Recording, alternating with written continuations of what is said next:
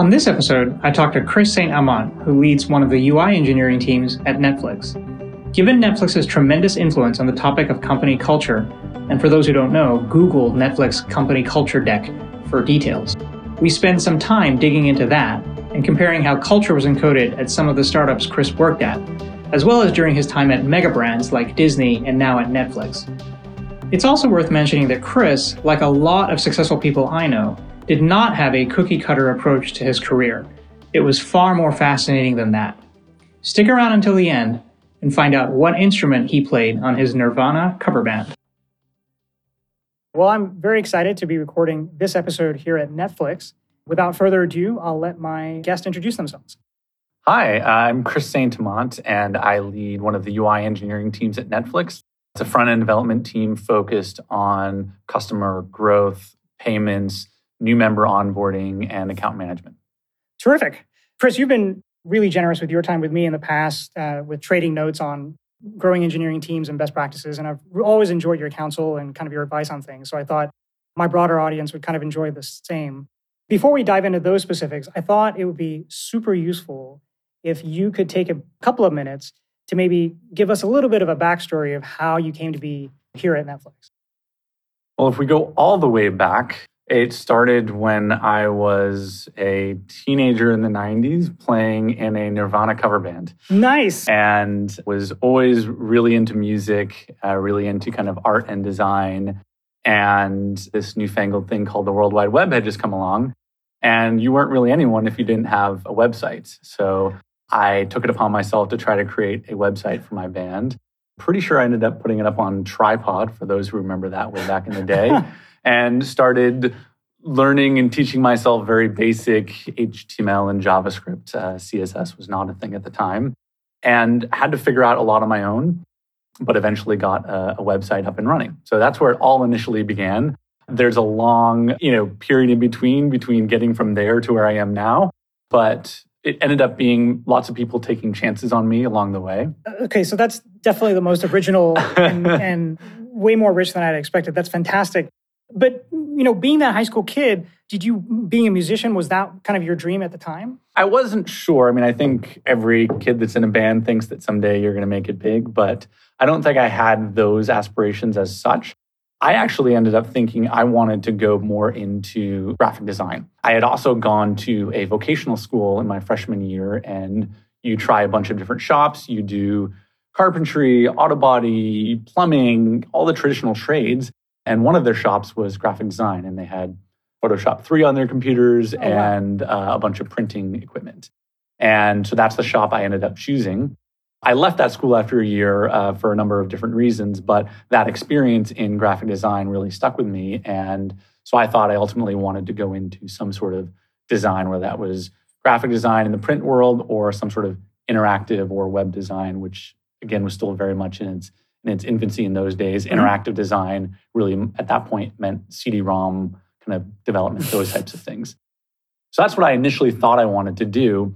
And in the very early days of my career, I ended up getting an internship at a consulting firm right out of high school. And I ended up doing a little bit of both. I was in a role that was at the time called an information architect. So kind of doing site models and wireframes and content strategy, and also some front-end development. So I did a little bit of both.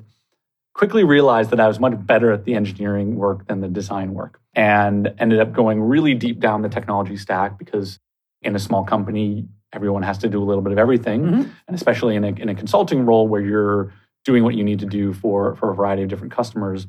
So got to play a lot of different types of roles, and eventually realized that my passion really was that front-end customer experience, and that I could blend my passion for both design and engineering mm-hmm. by staying in kind of UI-focused roles where I could kind of straddle that line between those two worlds. You've had a lot of interesting stops along the way. It would be useful to maybe touch on a few of them that you felt had more of a meaningful guidance to getting you to this point, because I'm sure there's a fun backstory there. Yeah, so I think that consulting firm that I was at for ended up being about 8 years total that I was there. And I started right kind of in during the dot-com boom. The company went from about 20 or 30 people up to about 120, and then back down to 10. Wow. when the kind of the bust happened, I guess around 2001. And I think they kept me around because I was cheap and versatile. But what I think was really formative for me there and what really influenced me was that idea of you have to jump in and figure things out. And there's no job that's too small for anyone on the team. And you kind of figure out as much as you can along the way. Yeah. And so I was able to learn a lot just through the sheer diversity of projects that we worked on. So we were doing everything from corporate websites to internal business applications to full usability and design engagements where we didn't do any engineering work to other projects where we were doing all the engineering work and nothing else. Wow. So you really ran the whole gamut. And when you're a company that's that size and you're trying to stay afloat, you kind of go after a lot of different things and do what you need to Sure. to stay alive. Yeah. So that was really formative. What was also really interesting about that time was because you're working with so many different types of customers and different types of clients, is I got exposed to a wide range of company cultures and environments. So I'd be at times embedded with different types of teams that had very different ways of working. And it was my first exposure to much larger organizations. Even after that consulting firm, most of the companies that I worked at were much smaller, under 100 people. But being in a consulting role, you get exposure to much larger scale organizations and how they work. Are any of the customers of that consulting organization companies that people would know? Yeah, one really interesting one was a subsidiary of GE Healthcare, where we were working on radiology software to both kind of manage an entire radiology department, as well as some of the tools that the radiologists were using to read scans and x-rays.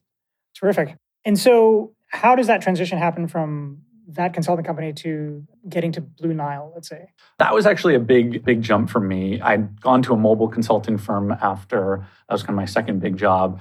That ended up moving me from Boston to Seattle.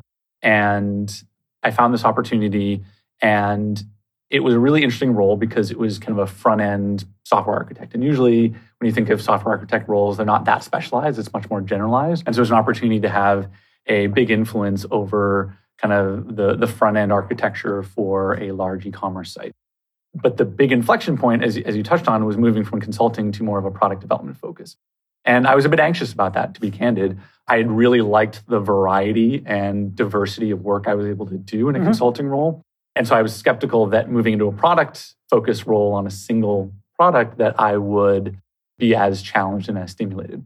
And so I talked to a bunch of my peers. I talked to people that I knew that had worked in different types of companies to understand what the pros and cons of that would be, right, and decided to take the leap. And it was one of the best moves for me. I really enjoyed it. And what moving to kind of that more of a product-focused role, it gives you more of that long-term ownership, that long-term visibility. I remember countless times in a consulting role, there'd be always, oh, well, we're going to cut the scope on that and we'll put that into a phase 2, and phase 2 never happens. And that's really out of your control because you're not really the one in charge of planning or resourcing. Makes sense. Whereas when it's your product, you can have a much bigger influence over that and take a much longer view over how a product, a platform, and the technology evolves. So in addition to this shift in the career, moving from Boston to Seattle, I mean, those are two very different kind of ecosystems, technical ecosystems, I would say. When you made that shift, what were the differences you noticed between living in Boston and the tech scene there versus the tech scene in Seattle? A lot more casual dress. In Seattle? In Seattle. I think for those who've been to Seattle, I think it's not uncommon to see people out on a Friday night, dressed like they're about to go hiking. And so coming from a consulting world where I was used to, if I was going to go on site to a client, you'd be wearing slacks and a nice shirt, to being able to be much more casual. But that's, of course, a pretty surface level thing. But it is indicative of a deeper cultural difference, I think, the more casual nature. I don't know if Nirvana would have started in Boston. There's a lot of good Boston bands. We won't go down that path too far, but maybe not that particular one. There is something about the gloom of the gray of the Pacific Northwest that might have bred that. I think what I really noticed was the impact that a very large base of kind of Microsoft people and talent that influenced the broader ecosystem there. This was before Amazon had really become the behemoth that it is now. So now I think when people go to Seattle, it's all about Amazon and the imprint. But at the time, it was still Microsoft having a pretty large imprint on the scene there. It also helped that it didn't necessarily hurt that I was working for a startup that was very closely aligned with Microsoft and the technologies there. But generally, that was something that I felt that permeated the culture there. Whereas in Boston, at least in some of the companies and the people that I knew, there wasn't that like one singular company that had an outsized influence over the environment. Interesting. At least in that era when it came to kind of online technology. Like if you go back many years, there's like digital equipment and even, more hardware companies and defense contractors like Raytheon and those types of things. But specifically in kind of the internet realm, there wasn't that single big company that had an outsized pull that was always gobbling up talent, or where everyone was kind of an ex-Microsoft or ex whatever. I guess the Lotus era had passed. Huh? Yeah. So do you even remember who the smaller feeders of alumni would have been in the Boston area in the era that you were there? Certainly since I was more in the consulting world, it was companies like Razorfish, like Molecular. I'm trying to think of some of the other big consulting firms. Folks like that. Yeah, there's a lot of just a lot of big consulting firms that was kind of the realm that I was in. Actually, I should just let you, for folks who don't know, I think a lot of people do, but just briefly what Blue Nile does. So Blue Nile is an e-commerce company that focuses on diamonds and high-end jewelry. The majority of their business is engagement rings, and they've taken an industry that has an extremely high markup and been able to be successful by significantly reducing that markup and having a very large inventory of diamonds, which the diamond marketing industry would like you to think that the only way to do that is to see it in person and choose it. But in fact, it's a very quantifiable commodity with very concrete attributes of each of those diamonds. And so they had an interesting approach to kind of scaling out that business and providing a large pool of diamonds and jewelry that was significantly less costly than you would get in many of the big box stores. And because they didn't have to hold as much inventory distributed across hundreds of stores, they were able to be a lot more competitive. Even as you sit here today and talk about this company, it's 2019, and I think about Blue Nile, even now, it still staggers my mind that people actually make that kind of purchase online. Yeah, but they do. You get a FedEx box with a $15,000 ring in it. Yeah. I mean, I think at one time, people were concerned that Zappos would never make it because who the hell would buy shoes without trying them on? Of course, there had been a bit of a precedent with mail order catalogs selling lots of shoes. So there was some precedent, but I don't think there were mail order catalogs for diamond rings. Not that I'm aware of. That in that era. Yep. In any of your consulting projects before you arrived at Blue Nile, had you done any e-commerce work? A little bit here and there, but nothing at that volume, no. Got it. So you move to Seattle, you start working at Blue Nile. What do they have you work on when you get there? They said our most important feature on the website, diamond search, is slower than we'd like. Have at it. Make it better, make it faster. So did a lot of kind of tweaking and tugging and pulling here and there to make that experience much faster and snappy. Basically a UI with a bunch of different sliders and controls to filter a inventory that range anywhere from 100 to 300,000. And they wanted that to feel real time and snappy. And so that was a fun challenge and led to us eventually rebuilding the entire thing from scratch. That was a really fun project. So you started on the back end team then? Nope, just on the UI. So just working UI. on the front end customer experience. And that also then led into a lot of work on their mobile platforms. So I had come from a mobile startup, and they at the time didn't have much of a mobile web or even mobile app presence. And so also built out their initial iOS app and their initial kind of mobile website. Oh, fun, yeah. Yep. Do you remember how long after they launched the iOS version of the app that they launched the one in the Google Play Store, the Android version? I don't remember. I think it was actually after I left, yeah. Oh, interesting. Okay. Yeah. So talk to us a little bit about the journey of, broadly speaking, going from Blue Nile then to, I believe you worked at Disney for some time? Yeah, so a colleague of mine had left Blue Nile and gone over to Disney and then called me about 6 months after he made that transition and said, hey. And this was in Seattle? This was still in Seattle, yeah. And a lot of people wonder what presence Disney has in Seattle. My understanding is that there was a Paul Allen company back in the late 90s called Starwave that Disney acquired because they also were saying, hey, we need to get into this whole web thing and internet thing. And so they acquired this Paul Allen company that was based in Seattle. And so when I started at the time, they had about 500 people based in Seattle that were working on a lot of core technology that was used by central Disney properties, ESPN, ABC News, et cetera. And the team that I joined was Disney Parks and Resorts, so Disneyland, Disney World, Disney Cruise Line, those types of things. And they had historically been based in LA and Orlando for obvious reasons. And they were kind of tapped out in the talent pool there and said, where else can we hire? Disney has an office in Seattle. Let's start building a team there. So Nice. When I joined, there was only about 5 or 10 of us focused on parks and resorts. And by the time I left, which was only 20 months later, that team was about 80 to 100. So many years ago, I remember going into the CIO's office of Disney in LA, like in the Burbank area. Yeah. And I remember that one of the things he showed me that I thought was very cool, and it was just off his computer, was he had down to the person exactly the number of visitor counts that were going into all the parks. Oh, interesting. And he could tell, like if it was an up day or a down day for Disneyland or California Adventure or the parks in Orlando and so forth. Did you ever work on any of that? One of the projects I worked on was the Disneyland mobile site and also trying to look at mobile ticketing for Disneyland as well. So that you could buy a ticket and just pull it up on your phone. Do I have you to thank for FastPass? Sadly, no. I've got lots of fun tips and tricks for how to take advantage of that as much as you can, but no.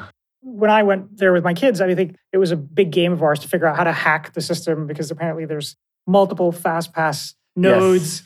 And they're not all connected. So if you understand how that all works, you can get on many rides. And if you understand the timing of like when you can get your next FastPass, you can send one person from your group halfway across the park to run off to a different machine, take all your tickets, get everyone else's FastPasses. Exactly. Yeah, this is reminding me that a Disney World trip is long overdue for me, especially now that the Star Wars stuff is coming online. I think later this year. Yeah. The parks. I haven't been in ages myself. I have to go back. Very important question that everyone wants to know. What is your favorite ride in Disneyland or Disney World? Space Mountain. Yeah. Hands down. Good. It's a good choice. Yep. Space Mountain and Disneyland. I was not as much of a fan when I went to the Disney World one. They're a little different. There's a little unique, but for me, the Disneyland one wins. No, that's terrific. So the Disney work experience was all up in Seattle. Yes. But I was by the nature of the small team that they were initially building out, all of us were just extensions of other teams that existed already in LA or Orlando. So we spent a lot of time traveling between those 3 locations. Yeah. And eventually, when I moved into management there, the team that I was leading was also split between those 3 locations. So I had a couple of engineers in each of Seattle, LA, and Orlando. Got it. And then you got to Netflix. Netflix was your stop after Disney? Or? Yes. And was that, I assume it was always here? Yes, correct. Always in the Bay Area. How did that come to be, that move? It's interesting. The seeds of that for me were planted actually when I was at Blue Nile still. The Netflix, I guess, infamous or famous culture deck had come out, and the CEO of Blue Nile at the time sent it around to a number of us and said, this is really interesting.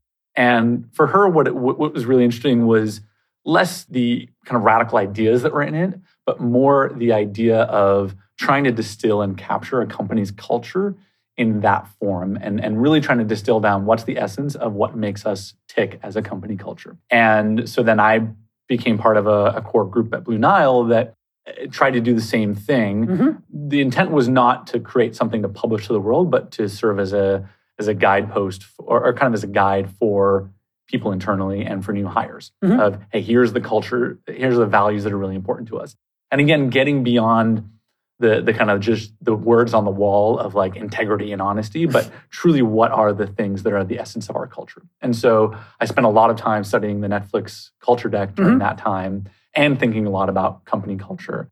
So then fast forward a couple of years later, when someone from Netflix approached me, I couldn't wait to talk all about the Netflix culture. And I think I probably drove them nuts. I spent a good chunk of my time interviewing here, just asking lots of different questions about how does this work and how does this work? And does it really work this way? And I'm really skeptical that you guys do this. How does this happen? And just peppering them with lots of questions about how the culture really played out day to day. And the Netflix culture deck is definitely, anytime anyone talks to someone at Netflix and doesn't work there, it's like a question that comes up near the top. What's interesting to me is there are a lot of questions that I have, but I'll try and do these one at a time. So skepticism, being on the outside and reading this deck and then meeting someone on the inside, what were you skeptical about the culture? Yeah, a lot of things. The context over control, which is a really central tenet of, as a leader, avoiding kind of classic command and control and instead sharing as much context and as much knowledge and information with your team as possible so that they can be informed and make decisions day to day themselves.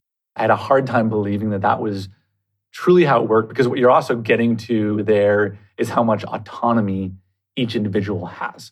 And in many places that I'd seen, people didn't always have as much of that there were key leaders and key roles that really called the shots. And you had to figure out who to talk to and who to know and who to plant the right seeds with in order to get things done. And so I was understandably skeptical that I would be as empowered as I wanted to be in order to do what I thought was right for my team or right for the business. I could definitely see that. So when the Netflix Culture Deck is making its public circles and you're at Blue Nile, how big was Blue Nile in people? It was like under 200 people, and the technology team was probably under 50 people. Got it.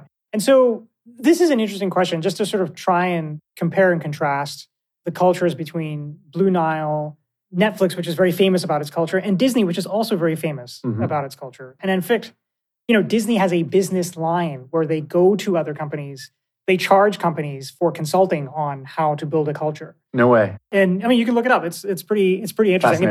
They're very big on their culture. Yep. Yes. And how that works. Obviously, when you have, I believe the stat is still true today that in a physical location in the US, Disney is the world's largest, in one physical location. Probably at Disney World. At Disney World, it's more than any. It's like 150,000 people or something more than like any that. single location. Walmart, if you took the aggregate, obviously is bigger, but so culture is important. You can't make that work. No. Without scale. And that was really staggering for me, having never worked at a company that was larger than 100 people, to going to, Disney overall is many hundreds of thousands of people, but even the part of the business, but Disney in and of itself is many different businesses.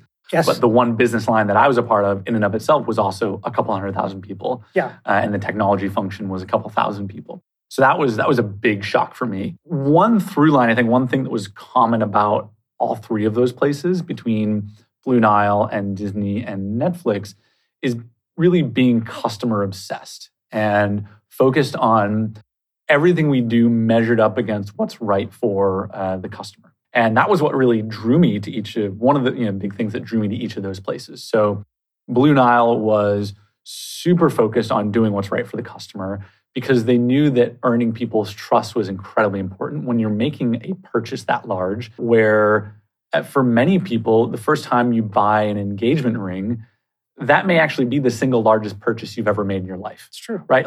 You may have not bought a brand new car, you may have bought a beater car, you may not have bought a home yet. Mm-hmm. And now someone's telling you, if you want to get a good diamond, you might have to spend $10,000, $20,000, $30,000 on this ring. That is scary. And then to do that online is even scarier. And so we focus a lot on doing right by our customers and building trust. And even come down to the customer service people, they weren't salespeople, even though part of their job was, and they weren't incentivized on commission. And so you'd have salespeople spend hours on the phone with customers, and that was completely acceptable, because if that's what it took to build a strong reputation and build trust with our customers, we were willing to do it. We had an open email forum on the website. I don't know if this is still the case today, where customers could submit feedback about anything. And that email went to a company-wide DL, where every piece of customer feedback went directly to the entire company. Wow. And there'd be times where our CEO would set the example where she would see an email and she would take it on herself to reply directly to that email and help chase down whatever needed to be done. And all of us were really encouraged to do that where we saw fit. And I think that kind of customer focus, I think, really permeated a lot of what we did and guided many of the decisions that we did. Then if you go to Disney, it's very similar, especially in parks and resorts. Everything is about the guest. It's not even customer. That we're encouraged not even to use that word. Mm-hmm. They are a guest. So Beauty and the Beast would tell us. Yeah, exactly. And even though my job was working on websites and mobile apps, my first week at Disney, they flew me down to Anaheim, and I went through the same orientation that whether you're selling tickets or working at the front gate at Disneyland, or whether you're managing one of the rides, or whether you're on the legal team, or whether you're in the technology team, everyone went through the same first week orientation. How long was that? It's 1 week? It was a one-day thing. So they fly you down, you stay in a Disneyland hotel, you spend the day backstage, again, not behind the backstage, at the park, and You're learning kind of the history and the lineage of Disney, what led Walt Disney to create Disneyland, which was a distaste for many other theme parks and how dangerous and dirty they were. They share all of these wonderful kind of rich stories and anecdotes that serve, one, to demonstrate how important storytelling is to the company, and as a way to kind of teach you the core values. So, when he first said he was going to open up Disneyland, somebody said to him something to the effect of, why would you want to do that? Theme parks are dirty, disgusting, dangerous places. And he goes, exactly. Mine isn't going to be like that. What's the term for the employees? It's cast? Cast. Yep. So you were part of the cast. Yep, exactly. You were a cast member. So my outside view of what that must be like, I mean, is there a black and white video of Walt talking about his vision? Or when you in that day, are you shown?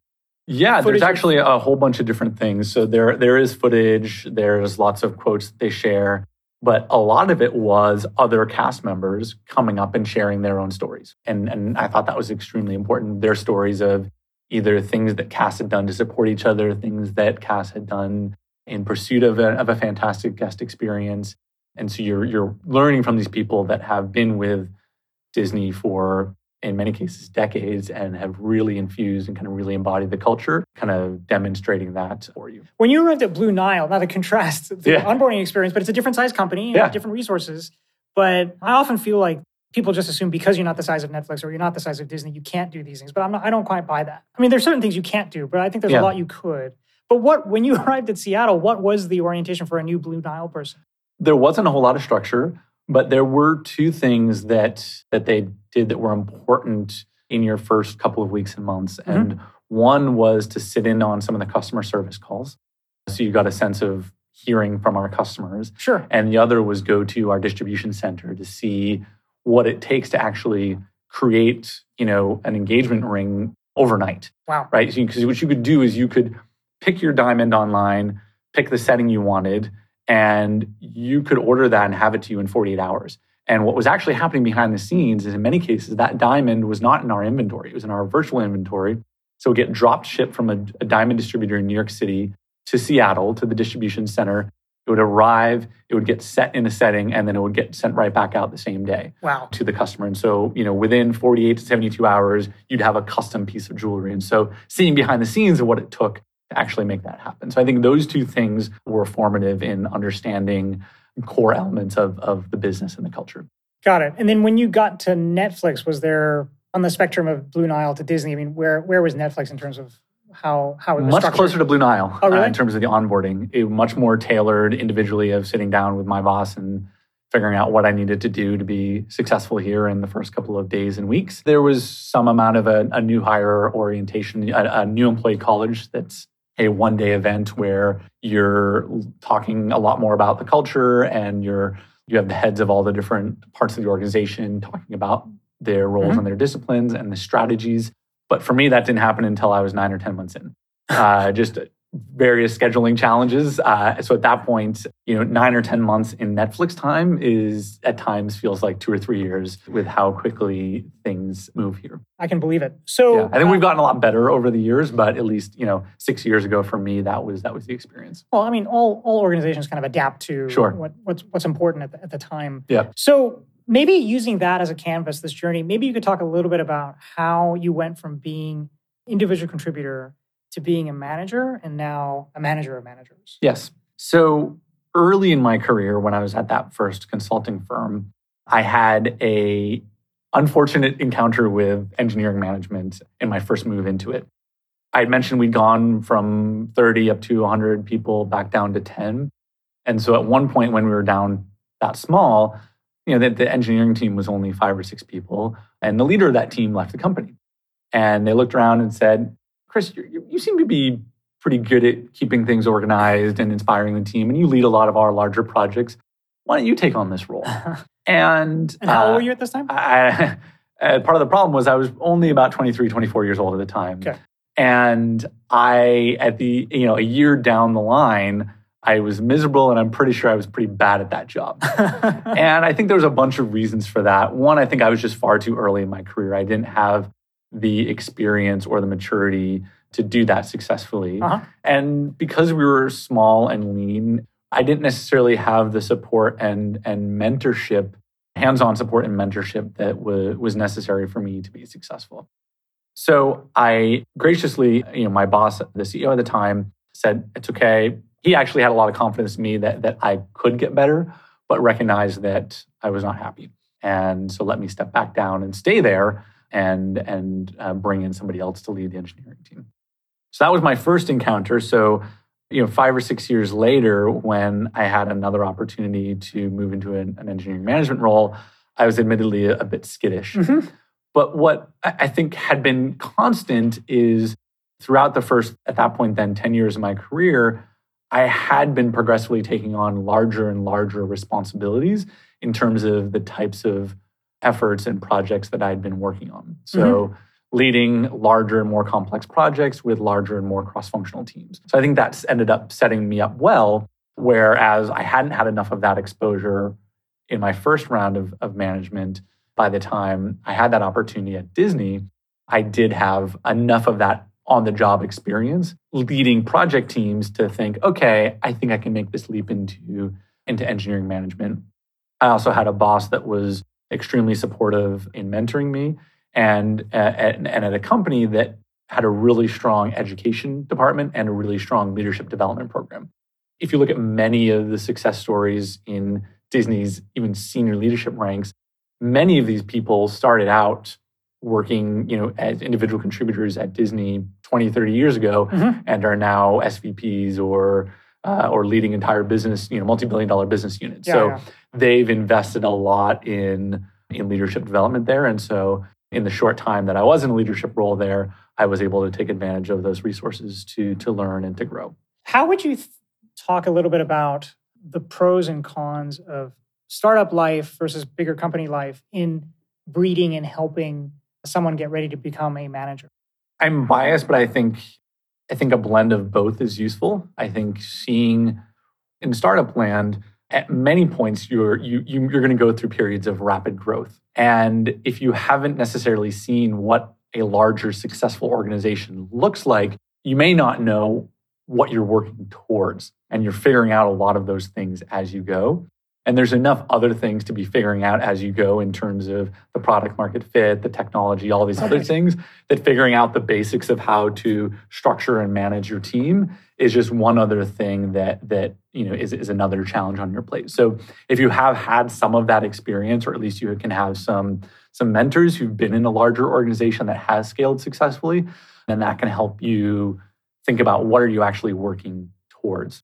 I think that, to me, I'm biased. I just always felt like startups, because of what you talked about earlier, because you have to handle so many challenges and wear so many hats and figure it out, I think gears you up very well to deal with the risk of uncertainty and dealing with the stress of uncertainty. You just get practiced with that. And I think in a bigger company, my sense is that you get a bit more depth with some of the skills that you're going to need, and a bit more time and a bit more mentorship, because it's a luxury you don't really have in a startup. One benefit of kind of growing up in a smaller company is that mindset that there is really nothing beneath you, that, if you subscribe to kind of the servant leadership style of someone that is really there to support the rest of your team, then having that mindset of like, it doesn't matter what needs to be done, I'll jump in and make it happen, that nothing's really beneath you, regardless of what level of leadership you're in. Right. And that was actually something that was reinforced at Disney as well. There was one of the things from that first day orientation that they showed us was the Disney Scoop, which is if you're walking through one of the parks and you see a piece of trash on the ground, as you're walking, you kind of lean down and you scoop up the piece of trash and you keep walking. And there's always a trash can within some number of yards that they'd figured out that there should never be trash cans further than X number of yards apart to keep the place clean. And they ask you this question, how many janitorial staff does Disneyland have? And it's a trick question because the answer is every single person is responsible for that. And so they would tell stories of Walt Disney strolling through the park and literally picking up the trash and putting a new receptacle nearby. And so that mentality that everyone's responsible for those types of things, I think is important. And so what's interesting there and what I just described is you can get that both at a small company by necessity, or you can have that really infused into you in a large company by having a really strong focus on the importance of that cultural value. What's interesting to me is the infusion of the culture, especially based on your earlier smaller company experiences, is that something that, really has to be done, in the very early sub 5 people stage, otherwise it just doesn't scale? Or can you, when you get to 100, 200 people, kind of course correct and codify a new culture and move forward? I think there probably is a size where it becomes much more difficult. I think at Blue Nile, we talked a lot about that because when we were trying to distill down what the essence of the culture was, we had a lot of debate about how much of that should be the reality on the ground of how the company currently works and how much of it should be aspirational. And we felt that it was important for us to put a number of things in there that, well, there was elements of that existed, but things that were aspirational because we wanted things that we could always strive for and continue to improve. I think once you get to that larger size, it's only really going to work if there's buy-in for those cultural values at every layer of leadership. So I think from the top down and the bottom up, that all of the leaders in the organization have to really live and breathe and embody those cultural values and not just give lip service to them. Yeah, how they act is what people are going to absorb. Exactly. And so that's why we spent so much time debating about the reality on the ground and capturing that versus the aspirational. Because if you go too aspirational, then it's so disconnected from reality that it's not really the way that people are acting. And then people will be super understandably skeptical that you really mean what you say when you talk about your culture. Something that struck me, you mentioned something earlier where you say, we want an important culture and we just don't want words up on a placard. Yes. And Netflix is just one of the most famous companies on planet Earth about culture. And as you and I were just walking through and looking at cool things, it just dawned on me that I didn't see one plaque with any culture statements. No. I saw everything about the wonderful things you guys do, but I might not have been looking, but I didn't see one. But yet we know, everyone knows publicly that this is a very strong culture. If you listen and if you hear the conversations, you're hearing those words that are important in our culture every single day, and you're hearing them reinforced, whether it's freedom, responsibility, context over control, the idea of an informed captain for making decisions, all of these different ideas that are core to our culture, you hear those talked about constantly. And so you don't need them up on the wall because you're hearing them every day. Yeah, so you get that reinforcement naturally from every interaction, every meeting, and so forth. Okay, so a couple of things that you've been very helpful to me on in the past and given me advice, but I think others would enjoy listening to. Let's start with the first one, which is talking a little bit about recruiting and engineering. Sure. And broadly talking about what has worked well for you. And everyone has a different bias about this, and there's no one recipe, but the recipe that you found works well in thinking about recruiting and analyzing for technical competency as well as soft skills. So I'll get to the kind of the evaluation and kind of seeking out those attributes in a second. But I'd say my overriding philosophy that informs a lot of how I approach recruiting is really leveling the playing field and taking the power dynamic out of the hiring and recruiting process. In many places, you're exerting a lot of power over a candidate and you're asking them to go through lots of different hoops. And the idea is that the scarce resource is the job, and that person is meant to do whatever they can to get that job. But when it comes to talented engineers, they're really the scarce resource. And they're the ones that, that companies are fighting to acquire. And so, while I don't think that means that we should be catering to their every whim and desire along the way, it does mean that I think I have a desire to have a more level playing field. And so what that means is being more transparent with them about what our process looks like, how we evaluate what we're looking for, being honest with them of when there's something that they have that maybe isn't in alignment with what our team needs, and generally embodying some of the values in our culture that are important around honesty and transparency and candor. So you have an opportunity to demonstrate what's important to you as a company from that very first conversation that you have with a candidate, all the way through to whether you make a hiring decision or not. So even the way in which you approach making them an offer or declining them can say a lot about your culture, and also treat them as a human. So if you are going to turn somebody away, be honest with them about why you're turning them away. Give them the benefit of a rather rapid response. Don't sit on something for a week or two. If you know, you know. Don't dilly-dally. Tell them you are or not moving forward. So I think that permeates a lot of how I think about a bunch of different phases of the recruiting process.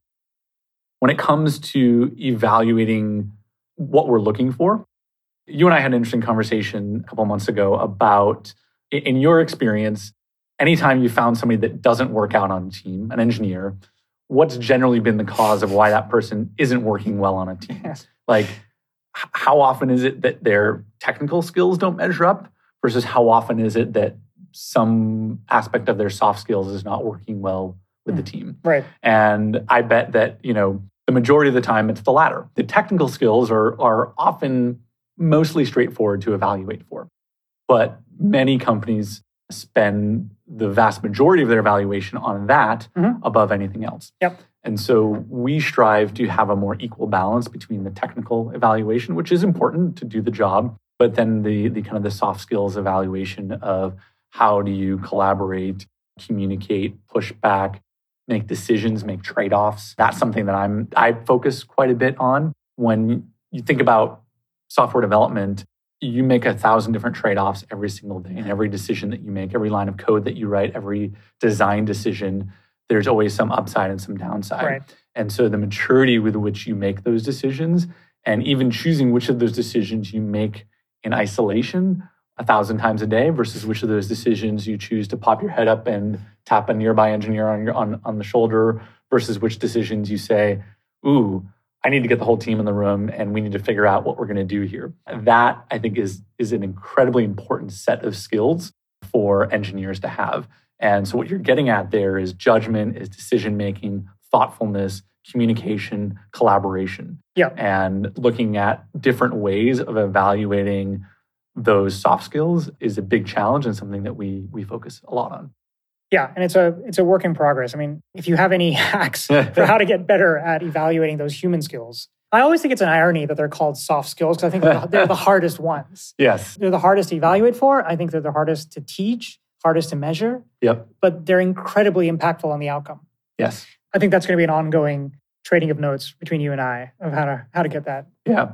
The other thing that's interesting about that set of skills is we've been talking a lot lately about how to balance experience versus aptitude, because some of the things that we look for in engineers, like the ability to push back and question how and why we do certain things, are things that in some organizations are not encouraged and in fact are suppressed. And so you don't necessarily want to dismiss a candidate that hasn't had the experience doing that, but if put in the right environment, would actually be successful at doing that.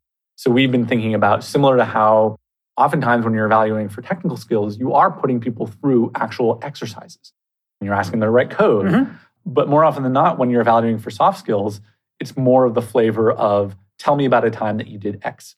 Right. And so you get this huge discrepancy in how you approach evaluating for those types of skills. So we've been looking at how can we put people in collaborative exercises, both on the engineering side and more generally in how they collaborate with their peers in other roles, and how we can evaluate for that aptitude rather than just looking at their past experience. Yeah. So trying to mimic the real world situation where these skills would then manifest themselves. And then being very explicit with them about, this is what we're doing and why, and this is what we're evaluating for. It may feel like you're giving away the answer, but you're not. You're just telling them what the evaluation criteria is so that they can become prepared and that they know that we're expecting them to question and push back and challenge. Yep, that makes a lot of sense. So then taking the next step of that, once you do make a selection and you get a new team member to join, do you want to talk a little bit about things that you found that are helpful in the onboarding process to maximize the velocity at which they can contribute to the team? One of the important things in the early days, in the first couple of weeks and months, is for them to get a quick win under their belt, right? Is to get something that they can point to that was a success. And whether that's just shipping some new feature or whether that's making some improvement to the code base, something that both builds their own confidence and establishes their credibility with their peers. Early on, I also like to focus a lot on, important, of course, to have them paired up with another engineer to help them learn the ropes of the technology. But again, if they are a skilled engineer, they will pick that stuff up pretty quickly. So what I focus more of my time and energy on is the business context. So going back to that context over control is the business and the organizational context around what are we working towards? What are the key strategy bets that we have this year? What are the different teams that they need to work with to get things done? and how generally do we approach product development here and our approach to A/B testing. Right. So setting all that high-level context for them. The other is when they're meeting with people in other disciplines. One thing I learned recently, I got great feedback from an engineer that joined in the last year, was I gave them a list of people to talk to. I said, oh, hey, go talk to this person on the data analytics team. Go talk to this product manager. Go talk to this designer. What I didn't do is to tell him what to talk to them about. I just assumed he would know, I'll just ask them a bunch of questions about their job and about this and that. And so I learned that a better approach would be to give him a list of questions, or even the person that he's meeting with say, hey, I'd like you to spend time covering X, Y, and Z with this person, so that they get a broader understanding. Right. So giving them a little bit more guidance and structure than just go talk to a bunch of people and see what you can learn. Other thing that is important is setting crisp expectations about how they work as an individual. I talked previously about questioning and pushing back. And so I make it very clear to them, and I reinforce this in their early days, that if you just take a product spec and you just implement it and you don't ask any questions along the way and you don't poke holes in anything, you don't bring any new ideas to the table, you're not doing your job. And so I try to make those expectations very clear to them. And so I think it's important, whatever your leadership style is, whatever your expectations are, to just be really explicit about those to avoid any surprises down the line. Is that something I'm sure you're going to have conversations, but do you back it up with kind of like a written document that you just only share between the two of you? Yes. Yep. So I put something together that is basically a guide to their first couple of days, first couple of weeks, and first couple of months in terms of some of the expectations of what I expect them to do within that time frame. Right. So there's a number of things that are written down there, but that more importantly serves as a guide for many conversations that we have. So there may be very high-level bullet points there, but then that's really just a reminder for me to, we should have a more in-depth conversation about this or that. Yeah. So then when you have these one-on-ones, there's like this roadmap for you guys to I invest a lot of time and energy with them, so I probably spend 5 or 6 hours with them in the first week, and then a couple of hours each week in the weeks after. And then, and then by the time they're in a month or two, then dial that back to like a normal one-on-one cadence. So we're almost out of time, but I had one more fun question to ask you. So you're the first person I've ever talked to that was in a cover band of any band. And I'm just wondering firstly, what instrument did you play? Bass guitar. Okay. How did the decision come together to be a cover band from Nirvana versus, say, Pearl Jam or something else of the era? Super simple songs, and it was about all we knew how to play at the time. We ended up playing a bunch of other stuff and writing a bunch of original songs, but the first year or two, we were just learning how to play our instruments. And so what better way than to just copy a bunch of really simple, really loud, really distorted songs. Do you still like listening to Nirvana? Absolutely. Yeah. I still definitely have a strong affinity for a ton of kind of 90s era music and a lot of loud rock and roll. Is any of that conducive to when you're doing deep thought work? And you're Not at all. There is some, I'd say the closest I get is there are a number of kind of heavy instrumental rock bands that have no vocals. Maybe Sigur Rós is an example. They're not always super heavy and loud, but they have kind of big crescendos and big builds. There's some other bands called Mogwai or This Will Destroy You that kind of have a similar aesthetic that range from, very ethereal to very loud and layered guitars, but still slower and without any vocals. And so for me, I can actually do lots of deep thinking, working, and in the past coding to that music. I think what we should do, Chris, is we should start this movement of creating, and these exist, but we should create a boutique one of freely giveawayable playlists that are conducive to hardcore coding productivity. Totally. I think it's gonna be different for every person. Oh yeah. Some people go way deep into like house music, and other people doesn't matter. They can listen to a little bit of everything. No, that's terrific. Chris, you've been super generous with your time. I'm very, very grateful. Thanks so much for doing this. You're welcome. I really enjoyed it.